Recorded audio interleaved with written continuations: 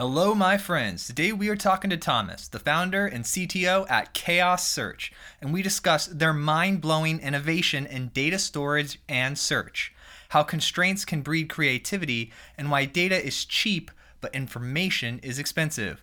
All of this right here, right now on the Modern CTO Podcast. Here we go. This is the Modern CTO Podcast.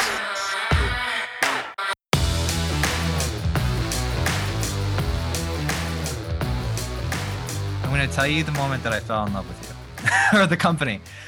I was reading your blog and there was this line in one of your blog posts that said Chaos Search, right, was derived from an exercise of first principles. Personally, I am a huge fan of first principles. The moment I heard Elon Musk describe it in some interview I was watching with him, I put it in my phone as a recurring event to come up every 3 months for the rest of my life because it's just something you always have to go back to. I love it. To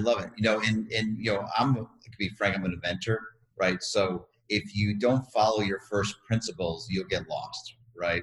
And so you think about what you want to do, come up with some of those basic constructs, those axioms, and say, okay, I think this is right. Let's go for it. And both building the team, the product, the mathematics, right, is always, does it fit within that viewpoint? And if it doesn't, it's probably wrong, right? And to your point, I think Elon obviously is a unique individual where he thinks outside the box.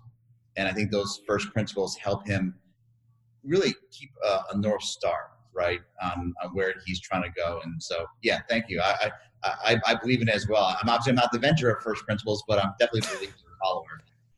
Yeah, I like those concepts. I find that at first I was collecting a bunch of these concepts when I was getting excited about learning and having more self-awareness in my late 20s. And then I found that there was a lot of value in just taking a handful of them and consistently revisiting them rather than a constant stream of new ones. And so I took that approach. And so I was like layering down on the first principles and then a couple other ones. And I'm finding that there's a nice advantage to having a depth of experience with one of these concepts. It's so funny that you say that because I 100% follow a similar path. Maybe I'm a little older, but one of my first principles is when I see a problem, I invert it. It's the first thing I ever do. So if everyone's going that way, I just look the other direction and see what I see. It's so basic. And so any new thought or new invention, and when I say new can be relative, right? But everyone's always looking that way. If you look behind you, it's amazing what you see. And so whenever I see a problem, I say, okay, they're doing it that way. Those problems have been solved that way. Just turn around. What do you see? And that's one of those first principles of solving problems that I jump into. And you'd be amazed just saying, well, okay, that's fine, but what if I did it just the opposite way? And I won't say 100% of the time, but it works more often than not. It's just such an amazing thing. Massively useful tactic. Like I think we just became best friends because you know how you think a certain way and it's like you've been a certain way for a certain length of time and you're aware, okay, I've been like this for this amount of time. And then you meet someone, and I rarely meet other people. I don't think I've ever met anyone else who's described that to me. And I do that constantly. I don't know why I do it, but maybe I had success with it the first couple times. But I always say problems are just solutions that haven't been converted yet, which is similar to like look at the inverse. Well, it's funny. I'm a computer science nerd. I'm a mathematical nerd, I guess. I love information theory. And, there's a thing in art where they try to change their perspective to see the information differently. And I can't remember what the technique is, but that in essence is what you're trying to do is look at the problem in a different perspective, a different light, and hopefully insights or something, the awakening of going, I see something here that I didn't see before. How often do you maybe write a paper and then you can't seem to change it, but you walk away for a day, you reread it, and it comes back to life? I mean, to your point, you practice this. You practice those techniques so that you have a new eye. There's a term, having an eye on information or on a problem, that as you tweak it, as you turn it, if you can really see a different perspective, those problems get easier. And that's something that I personally, to your point, I didn't know I was doing that when I was younger. But there's little things that I started picking up these techniques that when I got older, I heard people say things like Elon Musk, and you're like, wait, that's what I do. Ah, okay. And then hopefully you teach other people those exact same things. I love to write one of those for dummy books, right? And how to have a new eye on solving problems, because the idea that with chaos search, and we can get into it, was one of those exercises where having years of building big distributed systems, coming from telecom to distributed OSs to ultimately information and information at scale or big data. Why can't we scale more? Why are these so much pain and cost and complexity? And the easy thing I did says, well, let's throw it all away. It sounds so simple, right, to say that, but you'd be amazed, or at least I'm amazed, how often people stick with what they know and try to patch, try to rework. A lot of the database technology that's out there is 30 years old. Now we repurpose it, we move it around. Maybe we have faster computers, faster networks, but it's still the same technology. And so at Chaos, I said, I know the limits. Now let's change it. Let's try to rethink those limits, or just throw it all away. And so I really appreciate that feedback, because I hope this for all people, right? Hopefully someone listens to this podcast and says, you know what? Let me try it. Let me try that technique. I think everyone's probably really interested to know what chaos search is now. We're talking about it. They're like, we love the first principles. Like, what is chaos search? So chaos search at a high level, if folks out there know big data or cloud or data analytics, information is now driver force, the fuel that drives the information economy. Data is getting bigger. Problems are being solved with existing technology. So with chaos, I said, I have an idea. What if I changed how information is stored? What if I change where information is stored? What if I change how information is searched? What if I change how information is compressed, meaning shrunk? And the idea behind chaos search was a new invention, a new technology that I created, a file format that represents information that can uniquely be leveraged in this term called cloud object storage, where all this data is being put in today. So Amazon has their first service. Amazon, when you think of Amazon, think of a book company, right? Well, now it's a cloud company, and their first service was cloud storage. The awakening that they had of saying, I know we're a book company. I know that we have really good scaling backstore. Why don't we make this as a service and make it offering to the company or to companies? And so the idea behind chaos search was transform that cloud storage into a new type of database using this unique technology and opening up access to information. So business operations, business intelligence, all at great scale becomes costly, complicated. And with the chaos service, we connect to your cloud storage and unlock that analytics.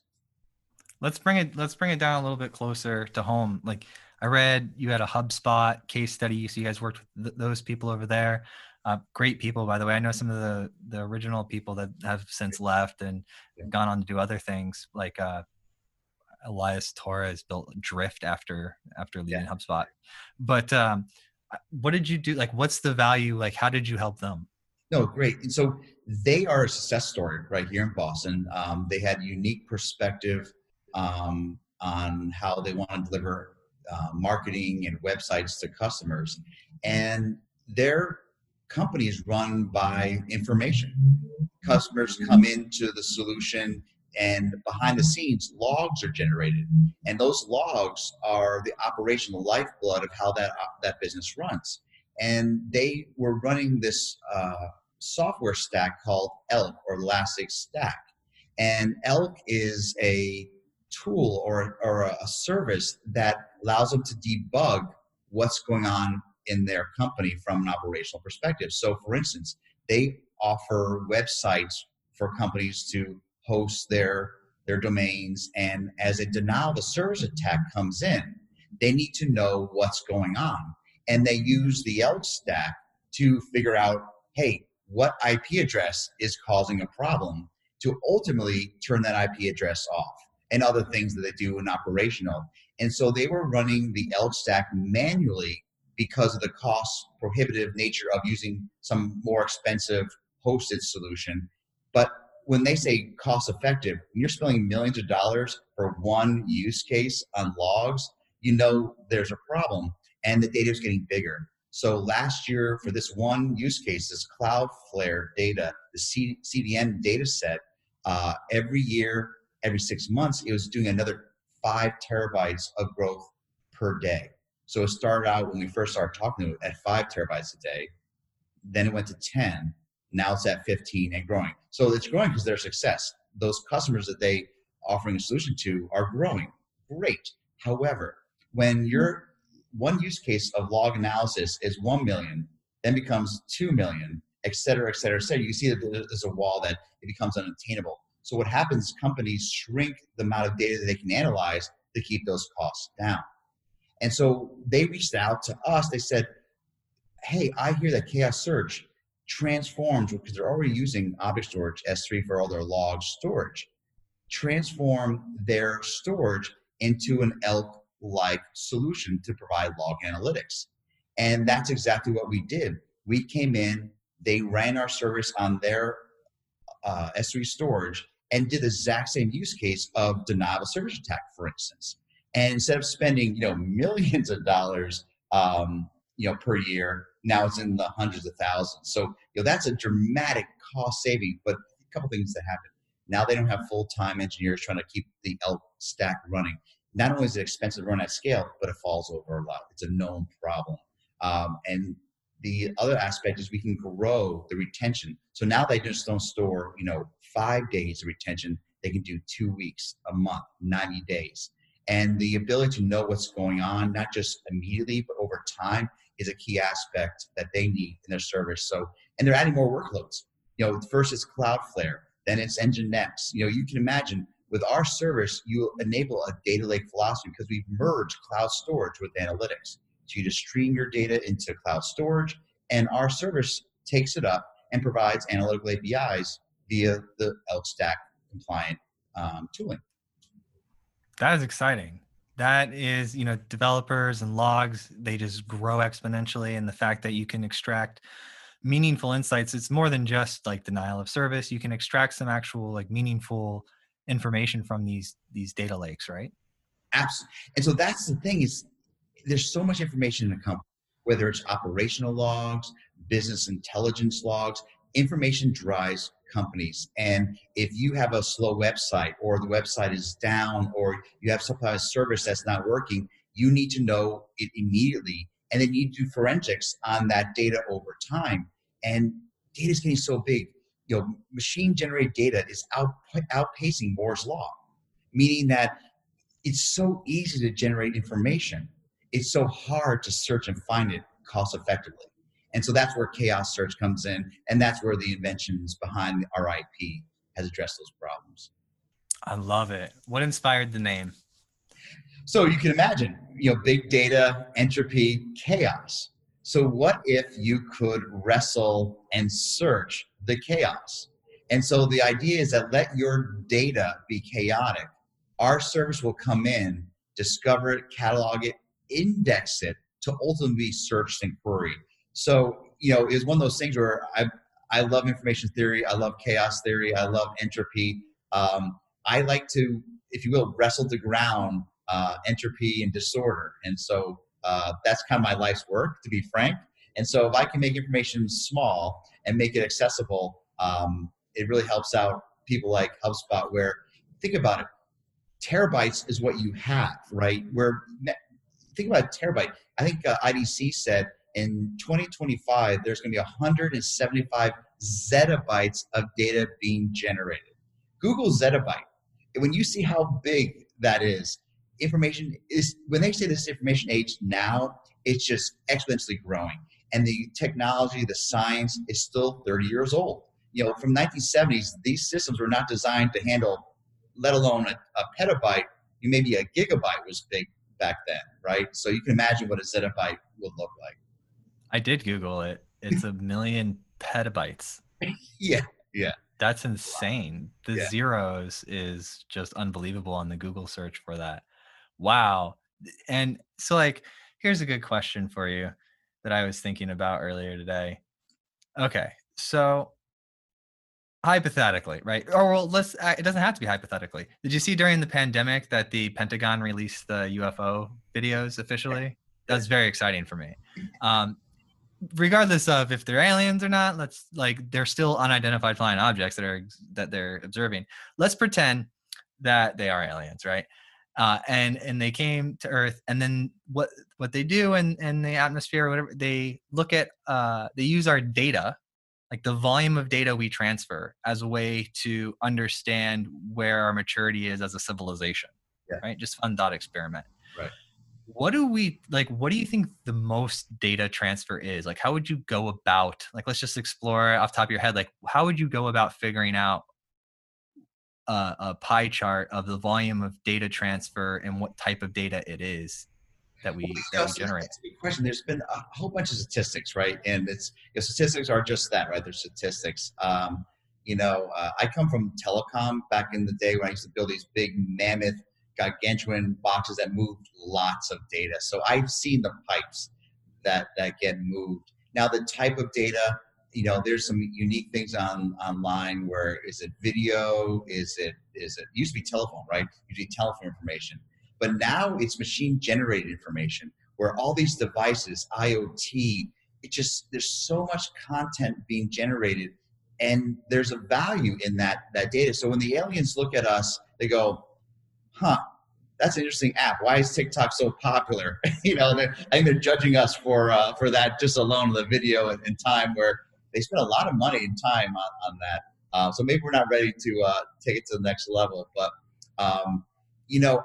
it's human experience. We're driving the need to develop those applications, those devices. So I would say the majority of data is new data that is app device driven. But then again, you have some old school scenarios where, if you're trying to crack an atom, within a second, you're generating 100 terabytes. So I would say the data it's always been generating. Now we can capture it.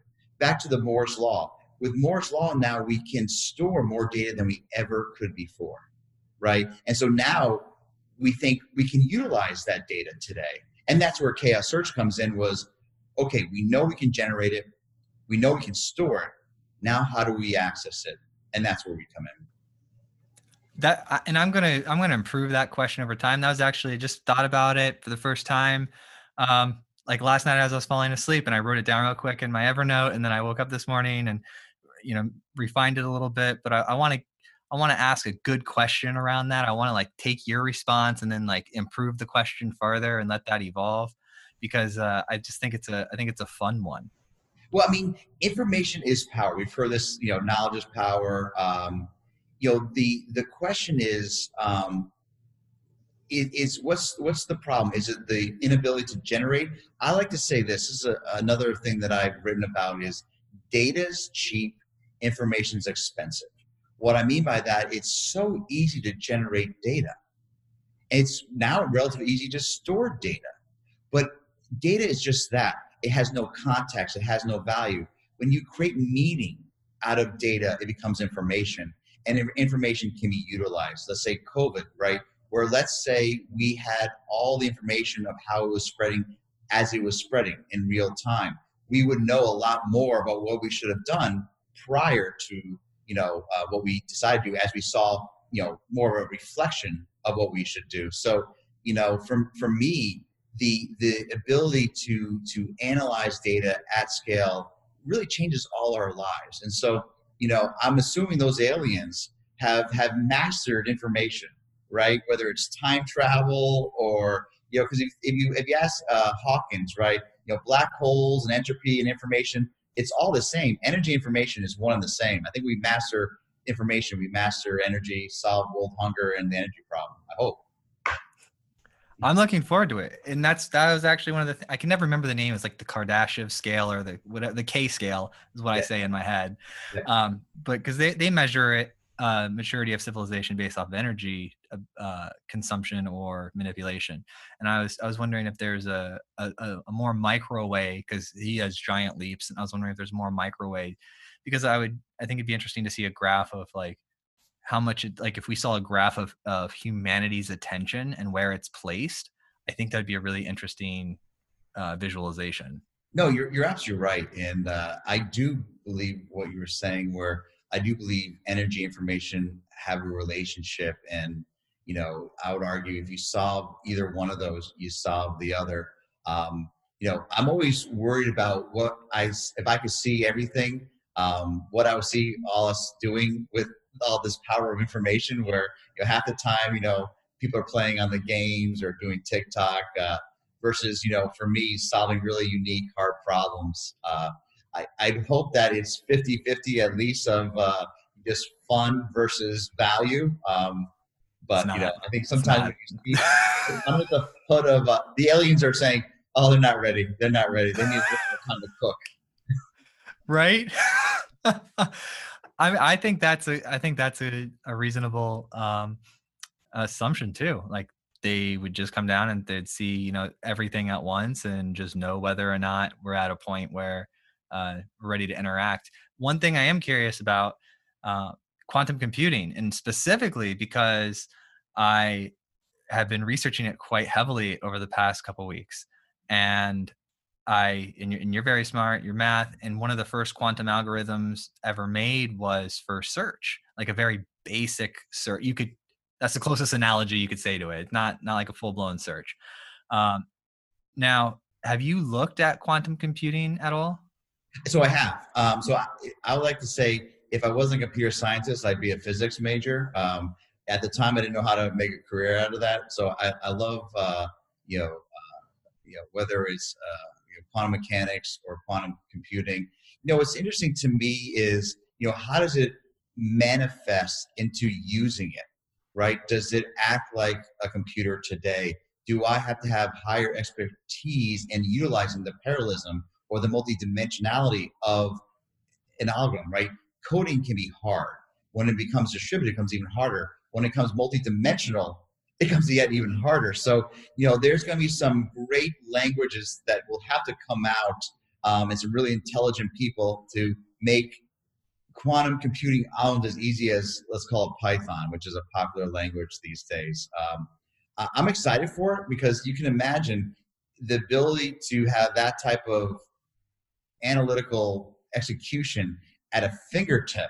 The fear is, right, all these algorithms for security can be broken instantaneously because you can crack a code because you can put on that much compute into an exercise. So I'm excited about what one would build with that type of execution power. This goes back to the inverted thinking. If you could, what would you see?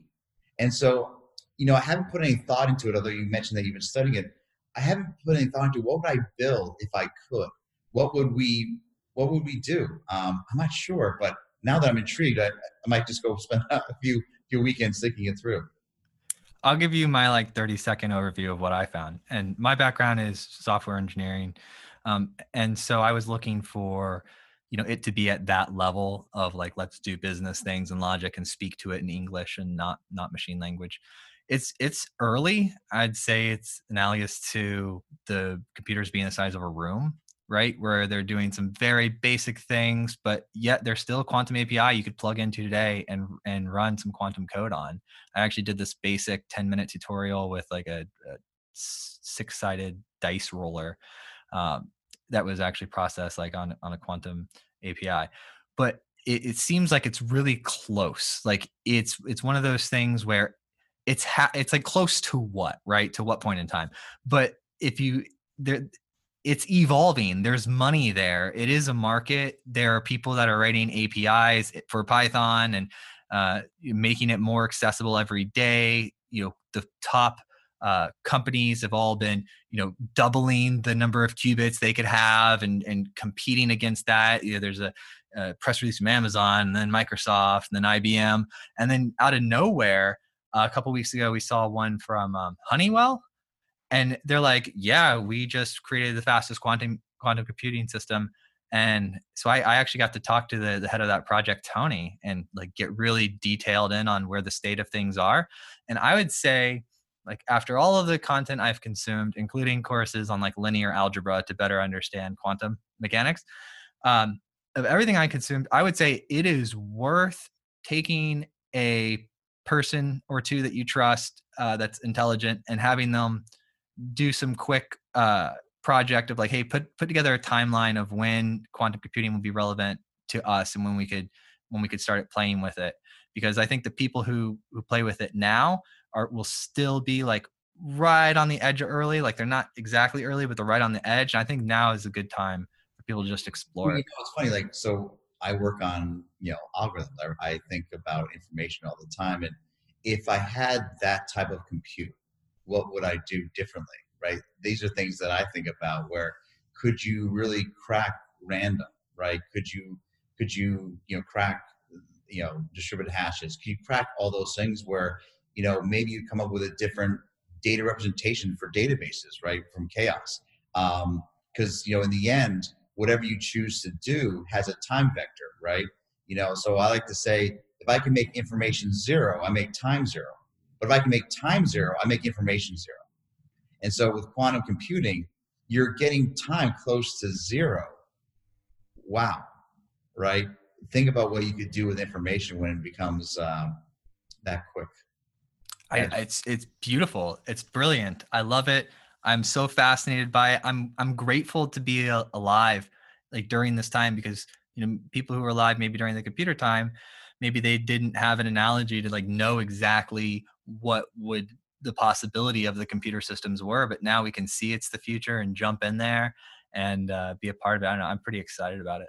No, absolutely. Like I said, I have about 10 important problems I want to solve. If I had access to a computer like that, I'm sure I typically choose Saturday mornings, uh, fully awake, fully caffeinated, and then let my mind wander. So if I had access to one of those, maybe I'd have a little bit of fun. Yeah, my problem number one on that list would be not having infinite money. Quantum computer solve. Yeah. No, that's good. That's good. So you got inducted into the Hall of Fame for University of New Hampshire. How I think it's fantastic, but I'm really curious. Like, what was it actually like? They call you up one day, hey, we're inducting you into the Hall of Fame. Like, how did that happen? Well, so it came as a surprise, to be frank, right? So you go to school because you love or you have a passion for something, and I had a passion for computer science, for mathematics, solving those type of problems. I never thought I'd be a startup person, a person that invents things to build companies, to ultimately sell companies to do it again. Never to be an entrepreneur. I didn't even understand that, and now people take classes on it, right? How to be an entrepreneur, how to be. So for me, I just wanted to have fun and invent and create. But the problem was I did it a few times successfully, and UNH has this Hall of Fame for entrepreneurs, and they called me up. They said, "Good news, we've nominated you to be one of the candidates. What do you think?" I'm like, "Cool." And then I won, and so it's kind of surreal, and I'm proud of it, to be frank, because like any university, to be nominated to be a Hall of Fame is something to be humbled about. But it was all accidental, to be real frank. I never set out like, oh, I want to be an entrepreneur or solve these type of problems. I just love it. I won't tell my investors or anybody, but I do it for free. I would do it for free, and it's. I think if you love it, that's why you're successful at it. And if you spend enough time, like was it the Outliers, 10,000 hours, you. I believe in that term. You just commit to it, and good things come out of it. Thank you. I love that too, because I read a lot of those books, the Outliers and Grit and all of these things, and wanting to understand the oh, find your passion type deal. And what I realized, the conclusion I came to after consuming all of that content was, um, you find something, you stick with it, you gain some skill at it, you persist through the difficult moments, and you just keep building and building and building, and you just don't quit. And then you'll develop this relationship with the topic or the skill, and it'll just become more and more a part of you. And everything's difficult. It's amazing too, because I can back up and see like some people I know, and they'll just bounce from one thing to the next every 2 or 3 months, like a new interest, and they'll have no depth on any of them, and they're always just like, well, yeah, it's hard, or I couldn't make money there, or like whatever it was. And I'm still looking for my passion. It wasn't what I really want to do. I lost passion after 3 months. Hello. That's how it goes. Yeah, no, it's funny. I mean, there's certain people that are built for this, and I would say I didn't know I was built for this, but I was. Where information learning is such a enjoyable thing. You know that matrix, you put that thing in your head and you just imply all that knowledge in your head. I would love something like that. That'd be fantastic. And the journey is being part of this discovery, this joy, and finding people along the journey with you that had the exact same passion. I've been successful, but I've been with a team of people that hopefully I've inspired to join this journey. And I've met people who just have that love, that passion to do anything. Like Elon Musk, think about it. He did PayPal, right? And then he did, SpaceX. You think that they're so far apart, but they're really not. He had an idea and he drove to that idea. I believe in this term called momentum. It's not about your product idea. It's not about the market opportunity. It's about momentum. And I think if you have that joy, that love to consume and try and push, you create momentum, and momentum moves more, adds more people, and ultimately at some point in time, something happens. Yes, I mean, I'm a huge fan. I found that momentum is incredibly important, and some people that are more magical than others, because we get to work with a lot of people, right? So we get to, when you have and then the next thing that's important is, I'm talking about right now, volume. So like if I were to go back future self, I'd be like, pay attention to volume. Like everything you do, if you want to be successful, you're gonna have to do like 100 times more activity than you think. If you want to make a sale, you're gonna have to contact way more people than you think. But the beautiful thing is you've got numbers. Like if you do the volume, you will get a result. It will happen. All right. So let's say you go to university, you get a PhD in some computer science something, right? If you haven't touched it, if you haven't felt information, at least in my case, you're missing those insights. That 10,000 hours gives you experiences, and your unconscious is working on that. And so as you go through and try to solve these problems, all that touching and feeling of the problem intimately really gives you that insight. So that 10,000 hours is not just practice. It's that intuitive nature of what you're working on that you can expand. And so if you look at anybody in, say, in science, they just say one day woke up and they say, I don't know, gravity with Newton. Newton was a crazy mathematical numbers, doing charts and working out equations constantly, because he wanted to practice what he was trying to discover. And the insight came from that exercise. So I would say any good entrepreneur is spending wonderful amount of time enjoying it, hopefully, while doing it. And hopefully that one moment where you go, wait a second, there's something here. And that awakening, to me, what I love to do is, like with KS Search Technology, about 5-6 years ago, I had an awakening. I saw something. And what happened from that awakening was an insight that as I applied this awakening to problems, you're like, there's another way of doing it. There's another way of doing it. And that goes back to those called full circle based principles, those core axioms that now you have an insight that when someone says in your office or on your team, how would I do this? It doesn't make any sense. Use this core principle. It'll get you there, because if I will, the math should work. I think 10,000 hours or whatever the number is key to that success. Yeah, it's like if you to expand upon your Elon Musk thing, if you look at him, if you look at it like, okay, you go PayPal, SpaceX, SolarCity, that seems very off distributed. But if you look at it like, here is a human with a collection of principles, it's almost similar to music where you have a number of chords, but the song can be vastly different.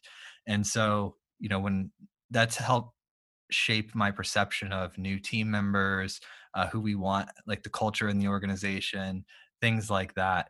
How involved are you with the company? I know you said at the beginning that you mainly see yourself as like inventor. So what's your role like as the CTO today?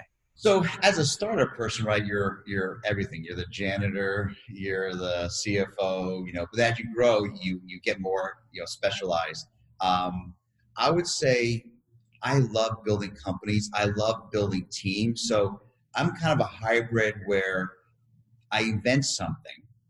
I see where I would apply this invention, identify the market, and then start reaching out to my colleagues that I've worked with in the past, that I've sometimes mentored myself, and say, I have an idea, I have a technology, I have a market opportunity. Would you join me in this journey? And over the last 25 years, I've collected, for lack of a term, a whole bunch of people that love working on terribly hard problems.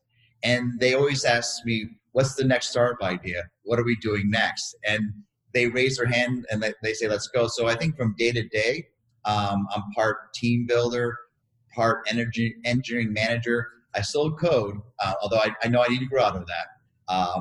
But the creation of the algorithm, creation of the idea was where my true joy was. But now we're in the execution phase of a company like ours, where you proved out the technology, you built the product, now you're bringing it to the market. And I'm doing things like this, talking to people, interesting people like yourself, talking about our journey. So it's the next phase of a company, but I can nerd out. I can be in a cubicle sitting there for years on end and just crunching time on it. So I like both sides, and I guess now is the time to reach out and talk to people like yourself. Yeah, I like I can get myself excited about pretty much anything that, like, I can find the positive, I can find the problem, find out how to make it unique and interesting, just because I am not wired to sit there and be bored and do nothing. Like, that is the worst thing to me.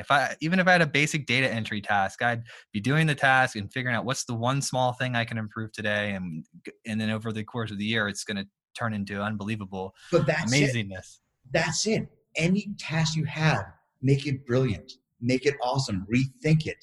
And if you see, to your point, if you see the world that way, where every idea is a challenge, make it better. So whether you are conducting people to cross the street and you're a stop sign holder, be the best one possible.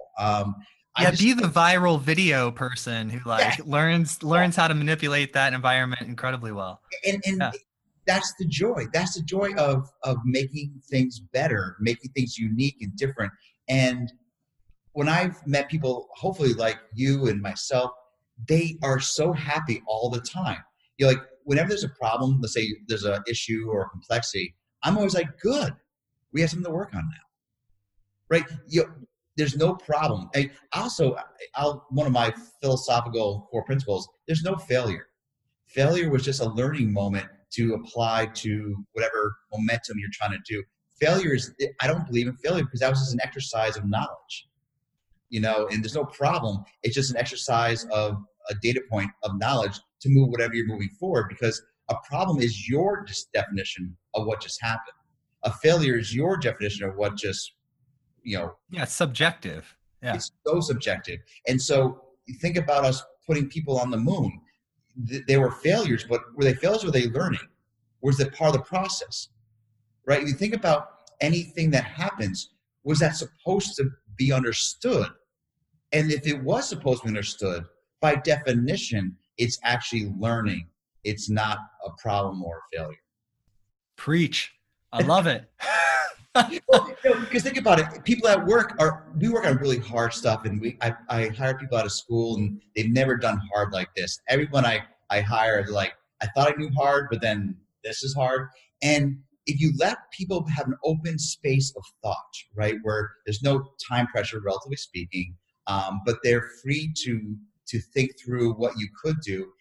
My job is to ask questions, pause, let your unconscious hopefully speak. Because I find so often, just like we go to your teacher, you ask them a question about a problem, then as you're explaining it, you actually know the answer, right? I believe in that principle where the student or the employee actually has the answer. They have the knowledge at 10,000 hours. They have it. How do we pull it out? How do we bring it together so that your creative mind is going to answer for us? And I think right now my job at Chaos is taking wonderfully talented people with wonderfully hard problems and working with them to solve them. Because everything that we do hasn't been done before. We're not using existing computer science technology. We're not doing it the old way. Every time we need to do something, it's going to be new. And that's the fun. But, if we do it right, there's the value. Is that how you were able to get the cost down so much? Yeah. So think about it. So I like to have this, I'm actually come up with a new blog or article called The Multiplicities of Small. And that's where I came to start Chaos Search. There was a couple of things that were going on with information. Back to, if I can make information zero, I make time zero, right? Well, I can't make time zero yet. I don't have a quantum computer. So I'm going to go on the information side.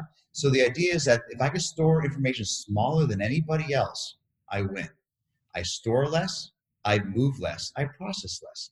So I started with, not just I wanted to build a new database system. I wanted to know how small I can make information. So I started with compression, meaning that what were the problems with compression? Why do compressions work on this and not on that? Why does it take so much CPU? Why does it take, it's quick, but it doesn't reduce enough? So what I went with was, let me work on a new way of representing information that can make information as small as possible. And so what I went off to do is, if you know database technology, you can have, different algorithms, different representations, column store, text store, row store. I ignored all that. I started with information compression. And what happened was awakening. When I was playing with numbers, right? Playing with bits, I had an awakening of how I could represent information that could be smaller than compression algorithms like gzip, but do it in a way that allowed me to do search and analytics on it. And that was like, when my head started going, I had to stop and go, okay, write this down, save it away. Because I was worried, like, if the world comes to an end, someone's got to hear it. And that was about 5 years ago. And so what I do is I put those on the shelf. Okay, my next company, I'm going to take that. And so when I was ready to do my next company, I said, what technology have I solved and how would I apply it? So this new index technology or new representation, this compression, where would I apply it? And the idea was cloud object storage, where all this data is going. But cloud object storage is not a database-backed type storage, where like block storage. So the idea behind Chaos was making information as small as possible and then providing analytical access to that. And unlike existing technology that's now 7 years old, there's walls, there's cliffs. So you start what they call partitioning or sharding information, little silos of clusters to try to connect everything on. It adds time, it adds cost. So the idea is really the multiplicity of small, and that's what we focus on. That's what I started at Chaos, but build a whole product around it. Oh, that's so exciting. And the reason why I ask is you do have the graph on your site that shows like the competitors, and you could show how much data transfer you have. And so I was very excited to hear about that. So innovation in the compression of data, making it small and easier to search. That's very smart. Very first principles. I love it. So it's funny. So that was the first of the first principles, make data small. Then the next principle was it had to be a database index. It had to be distributed. It had to have the ability to auto shard, if you will. So there's all these vectors that you say, here's all these things it has to do. And then you look at technology out there, could those do this? And you say, no, no, no, no, no. And so you start playing. To be honest, you start just putting out like pencil and pen and saying, what if I did this? What if I did this? And what happened was when I created this new representation, it came really small. But then when I saw what I did, I was like, wait a second. I can do high performance text search like a inverted index could do, as well as relational analytics like a column store B-tree technology would do. And I saw I could do it on one representation and make it wonderfully small. And I'm like, this is good. This is good. I need to do something with this. And again, having a team of people I've worked with for years that knew how to build distributed systems, I raised my hand. I said, everyone, I think I got it. Let's go for it. And we started, Chaos Search roughly, 4 to 5 years ago. Now, so, databases take a long time. So we came to market last year, but we've been building this thing maybe even for a lifetime, right? Yeah, well, it is a culmination of all your previous experience. So, man, I love it. I love the constraints breeding creativity concept that is in there and how you describe it. I really enjoy the style and how you think. Awesome. Yeah. And you think about it, it's something that we've talked about when we first started talking is these are things that you can, hopefully people listen to this podcast and go, how could I apply that? My own job. How can I see a problem differently? And the whole point back to look the opposite direction. What do you see? If you're fighting something, don't do it that way. It's really that simple. Take a break. Think about it differently. Look at every angle. And the hope is your unconscious gives you a glimmer of thought. And you try that thought out. And once you start pulling that thread, the awakenings start happening. And with Chaos Search, I have a thing called Chaos Index that it's still giving gifts to me. When I created it about 5 years ago, I thought it was going to do just this. But then I started applying those core principles and it started doing that. And then this, and then that. And I was like, holy cow, it's bigger than I even imagined. And that's been such the joy. It's like you talk about music. When you write that song and it's catchy, you're like, oh, there's something here.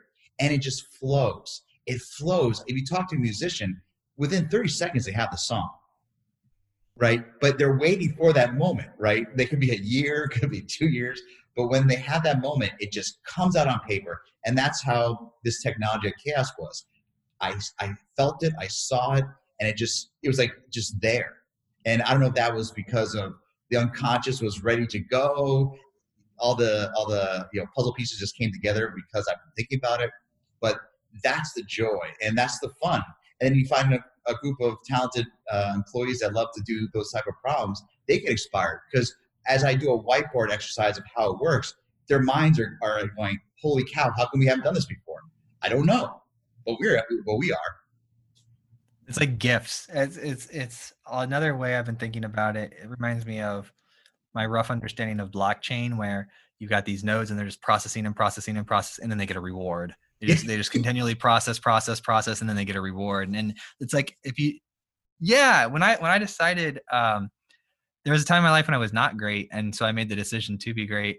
And when I did that, I figured, okay, well, I'm not quite sure what to do, but these people who I'm studying, I bought all the books that I could find that were life stories of billionaires, like Musk, Bezos, all these people. And I started studying them and understanding how they did great things and all of that, because life is short. And what I came up with after reading all of those things was, okay, they all have a really strong work ethic, right? And so, and then they have an area of interest, and they apply that strong work ethic to the area of interest. And then you add time to that consistency, and then they get something great. And I was like, this is one of the most basic formulas I come up with. So I said, all right, I'm going to start running today. And everything I do, I'm just going to do with excellence. I'm going to clean my house, my room. And I was like, now what do I do? I was like, all right, now I got to improve my life. Yeah. I went through the same awakening. I was a freshman or sophomore in high school. And I didn't know this because you come to an awareness, right? As you read books, as you study people, they all do the exact same thing. Somebody said to me, it was my freshman year in high school, and I was a smart kid. I did math, I did science, I didn't tell anybody I did computer camp, didn't tell anybody in elementary school what I want to know. But again, I didn't really put thought in. Someone said to me, it just really changed my perspective. I would say changed my life. They said, your day is shot if you have one thing to do. And I'm like, what does that mean? What does that mean? I don't understand what that means. And I reflected on that for a couple days. And what it meant was that if I had something to do at, say, 4 o'clock in the afternoon, I'd sit around until that thing happened and I go do it. And the awakening was I wasn't filling up my life with things. And so your point, make your bed, make the meal, make it the best meal all the time, mow the lawn. I mean, everything was like, just go, consume, do, try. And my whole personality changed where I just got excited about doing anything. and filling up my day with things to do. And it changed my whole viewpoint on the life. So to your point, is you see these people that are just naturally that way. I say I was a natural, but didn't know how to be. Yeah, it's the power of information, right? It's the awakening word is like the best word I found to describe it. It's like I just like turned on, I had more awareness, and then the goal became to how do I persist this feeling constantly, because things that will throw you off are like you get sick, right? And you have to get back on the horse, right? Like after you've been knocked out for a couple of days. But when you improve the health and like your food, like I can cook really, really well now. Yeah. And it's like why shouldn't you be able to? You don't need a lot of money to like No. to cook well. It's just you need the knowledge and the experience and it to become a muscle. And it's like now I mean, my daughter, get this. So we ordered gluten-free pizza like a few weeks ago, right? And she was like, she didn't want to eat it because she had never had something like out from order come into the house, because we just make all our food. And she's like, it's not the same. She's 3, so she was just like, no. But that made me feel good, because for her to think that the food comes from the house, to me is a pretty exciting thing. Well, it's funny. People say, why don't you get tired, right? With all that energy you're putting to, why don't you get tired? And what I've learned through my experience is the worst experience is having that void of nothing to do. You get so used to, it's almost an addiction of information and trying, that the moment you take a pause, you feel lonely, you feel uninspired, and you need to jump into something else. So like if something, let's say, you finish something. When you finish something, it's some of the saddest moments that I have. It's like, I have no purpose. I need another goal. And you just, the joy of having that next goal, it really fills your and people get addicted to it all around you. So when you walk into a room, people are like, oh, Tom has a lot of energy, because I want to hear what they're about. So tell me about yourself. What are you interested in? And then when they say it, I'm like, well, that's cool. Let's talk about it. Well, let's discover any possibility within that. So it's not just about us. It's about them. And the ability to listen and hopefully inspire them to, well, you should do this because that's so interesting. And it's just a great way of seeing the world versus that classic saying, half full or half empty. If you think it's impossible, you'll never do it. That is one, I fully agree. And you brought up a thought, like, when do you think we're going to get back to meeting in person, like the business world? So, I struggle. I'm a people person. I know it's our own new reality, right? So I feel like I've gotten to know you really, really well within, I don't know, an hour. Yeah. And I find with high tech, because of all this remote communication, we're used to it.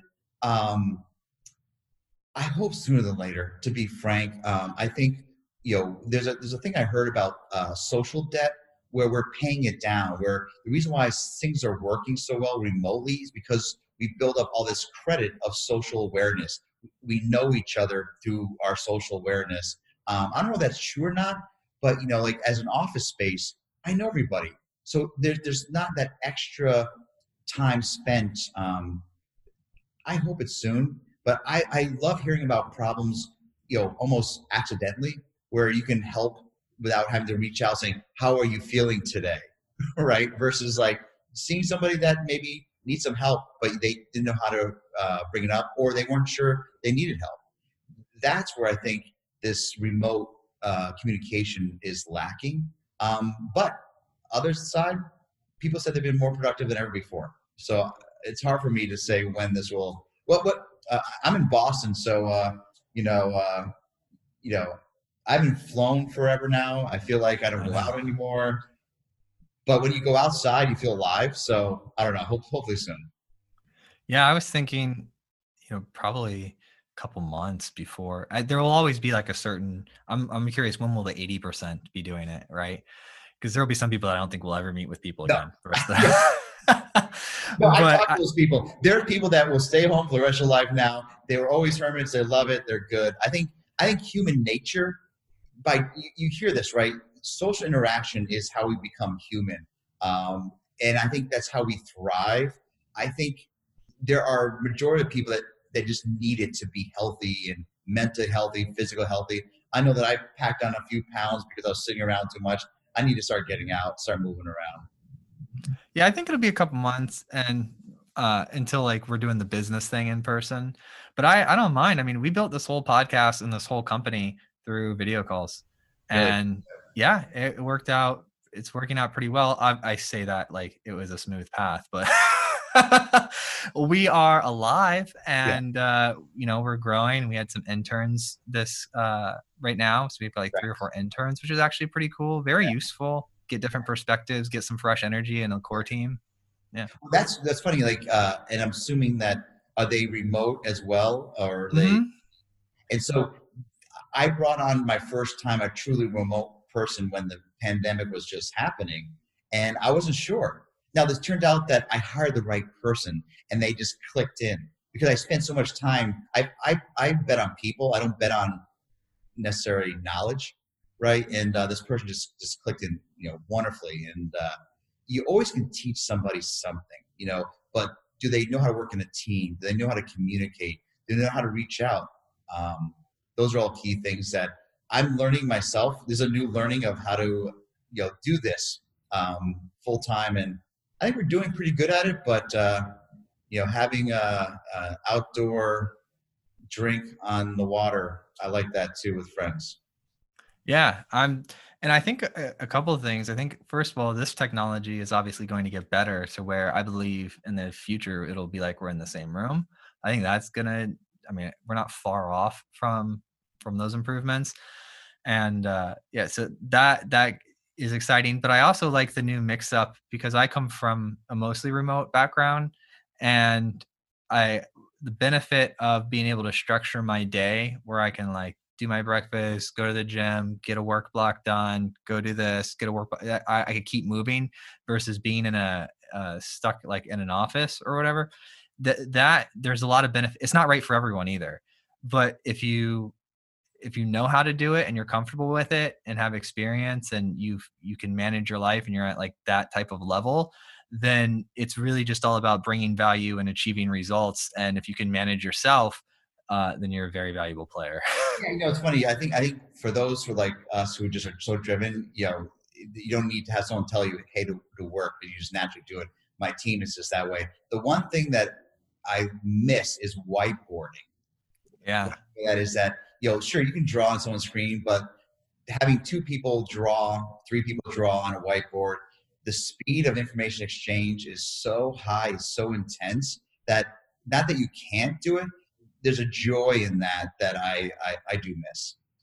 Yes. So when I used to talk a lot about the remote or in person, I'm a big fan of when you're solving ridiculously hard problems, be in person with like a whiteboard, because for me that's just been like one of the easiest ways to do it. Keeping in mind that 99% of my career I've been remote, but being in like I would actually when I can't speak right now. When we were working on I get excited. We were working on a project.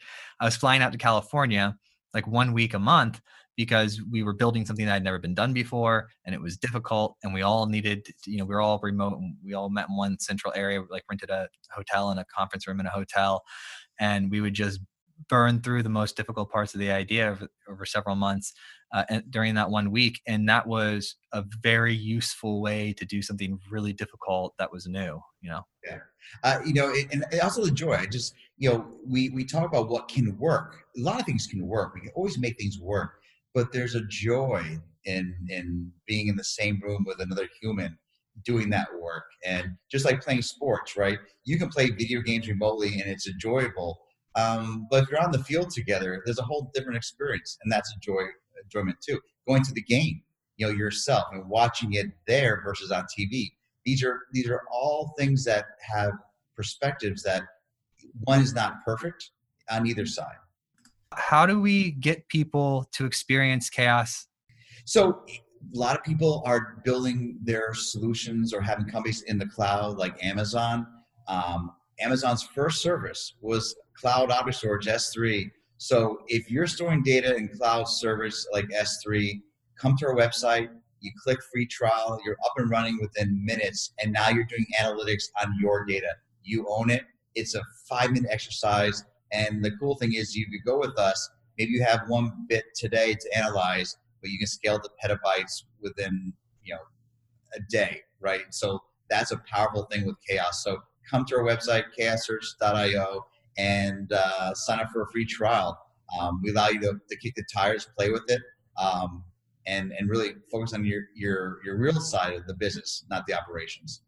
That's exciting. chaossearch.io. We'll put links in the show notes and to all the awesome content. You're a great writer, by the way. Thank you. It's fantastic you've got a new subscriber, a new fan of your content. So my next blog or article is Multiplicities of Small. So I'll send a link to yourself, Joel.